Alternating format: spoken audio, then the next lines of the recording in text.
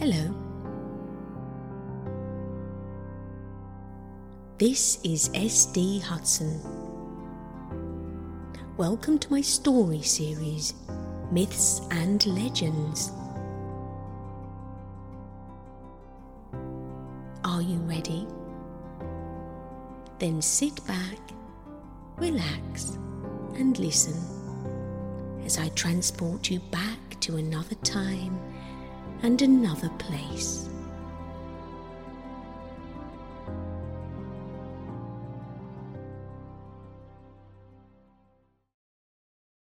Persephone and the pomegranate seeds.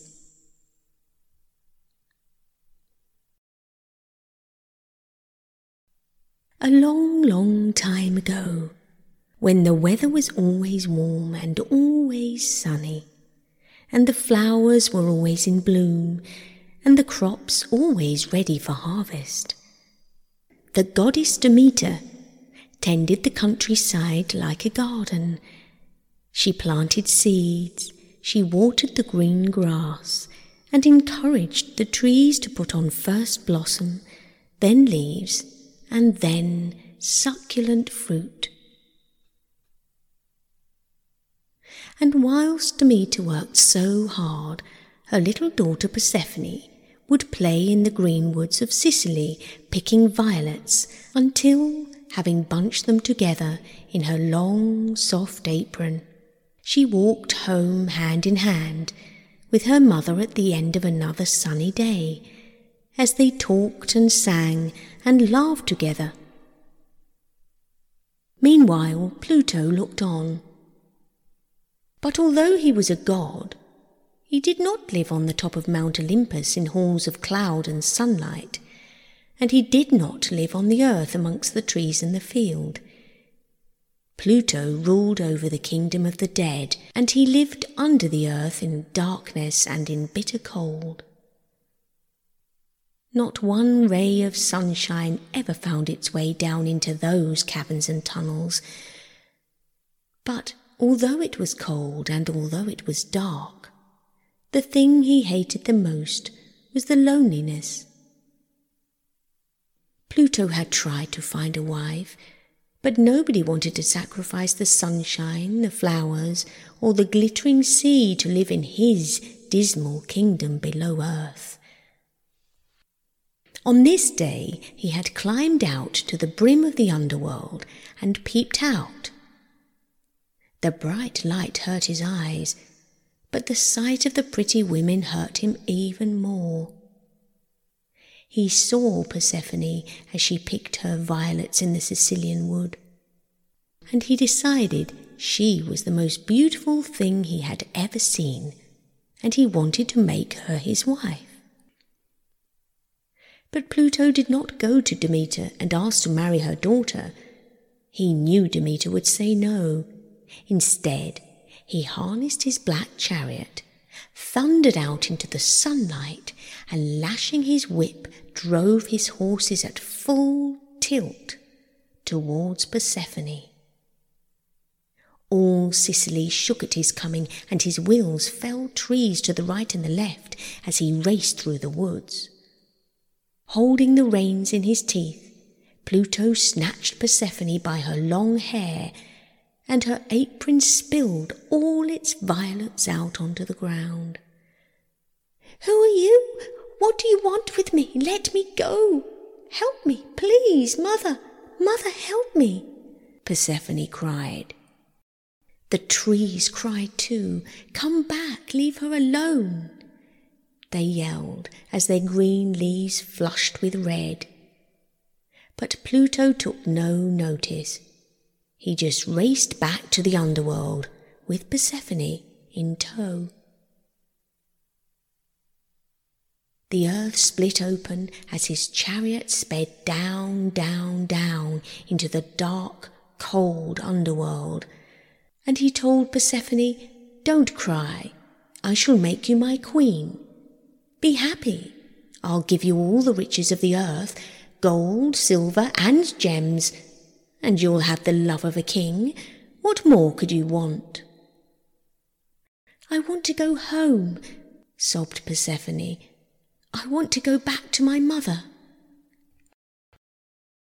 When they reached the river Styx, the place that divides the earth from the kingdom of the dead, Persephone cried out, "River, river, help me! I am Persephone, save me, please!" And the river heard her and knotted itself around the god's legs, almost tripping him up. But Pluto kicked it aside like a dog. In despair, Persephone slipped off the belt of flowers she had made and threw it into the tumbling water. "Take that back to my mother and tell her," she pleaded. "Tell her what's happened." The river took her belt and hurried away, and as darkness closed in on all sides, Pluto reached home with his captive wife. Meanwhile, up on the earth, Demeter went looking for her daughter. "Persephone, darling, time to go home," she cried, wondering just where Persephone had got to. But there was no answer. Demeter called out and asked everyone she met, but it was hopeless. Persephone had disappeared. All Demeter's work was forgotten as she searched for her child. Nothing mattered but to find her daughter. The flowers wilted, the crops stopped growing, and as Demeter wept, the trees wept with her, shedding their leaves in brown and yellow tears. In the days to come, Demeter searched the world over, but at last she returned to Sicily and sat down in despair by the river. Gazing at the water, she wondered what hope there was left when what should come spinning by on the current but a little cord of flowers. "Persephone is in the underworld," whispered the water. "I saw her. Pluto has stolen her away to be his queen." Demeter was horrified and ran all the way to Mount Olympus and rattled at the gates of heaven. "Zeus, Lord Zeus, help me! Pluto has stolen away my daughter. Make him give her back." Zeus listened to poor Demeter. "You say your daughter was taken by force? Pluto should not have done that. But there again—" "Oh, Zeus," Demeter interrupted him, "if I don't get my daughter back, how shall I go on decking the earth with flowers and fruit? I only do it out of joy, and without Persephone there is no joy. Let the earth wither and die for all I care." Zeus shivered at the thought. The little people on earth would quickly stop paying tribute to the gods if their crops stopped growing and their trees died. "It's not up to me," he said gruffly. "There are rules, Demeter. If Persephone eats anything while she's in the underworld, she cannot come up to earth. That is the rule." "Then what are you waiting for?" said Demeter. "Send your messenger this instant." And although Zeus sent Hermes, the fastest flying of all the gods, Demeter sped ahead of him that day, pulling on his sleeve and begging him to hurry. Meanwhile, below the earth, Pluto laid in front of Persephone a delicious feast. He knew if she ate one mouthful, she would stay with him forever. "I'm too miserable to eat," sobbed Persephone. "Let me go. Why don't you let me go? It's so dark and gloomy in here."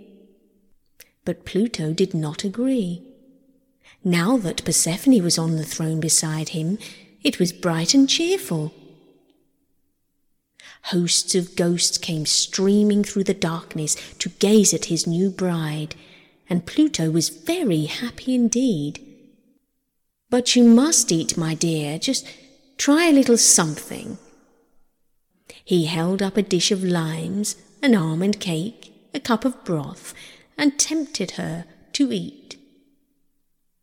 "I'd rather die than eat your food," said Persephone, even though she was very, very hungry.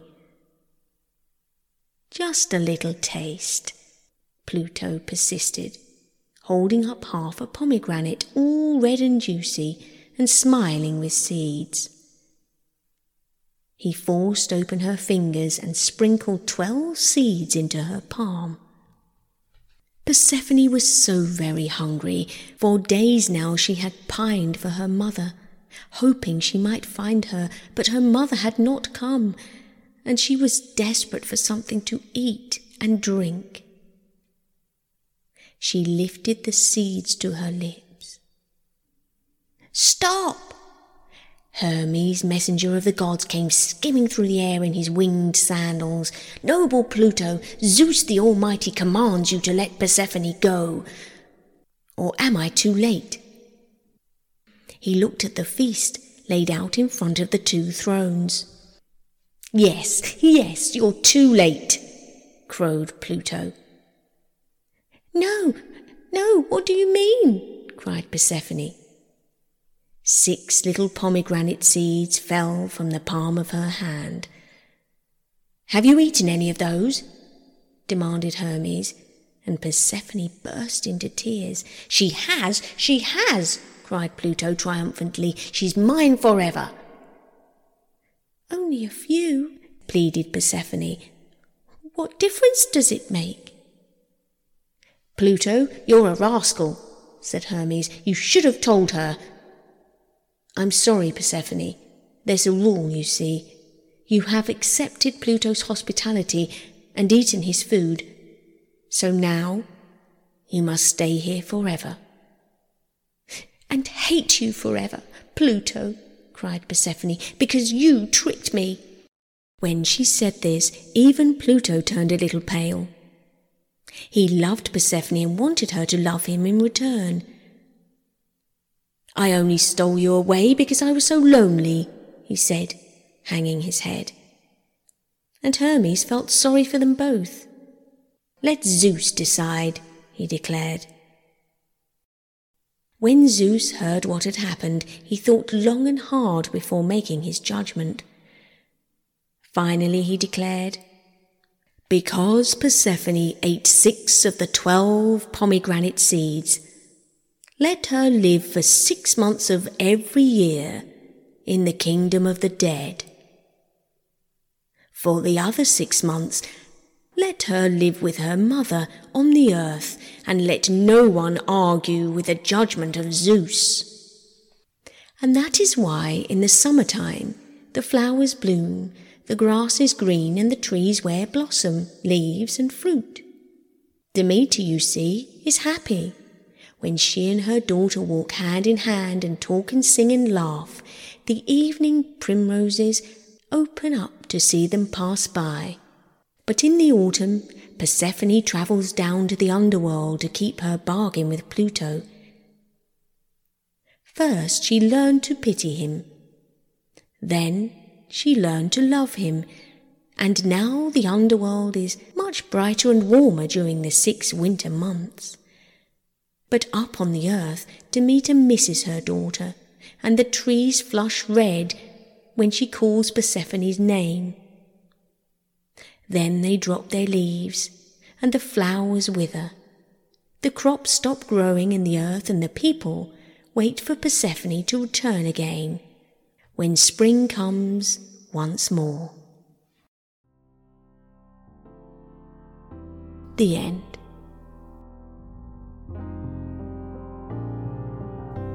Thank you for listening.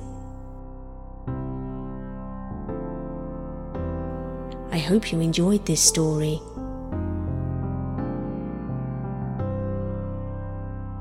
If you did, please consider listening to my Tales of the New World. Fantasy stories of an anthropomorphic haven high at the top of Motherby Hill.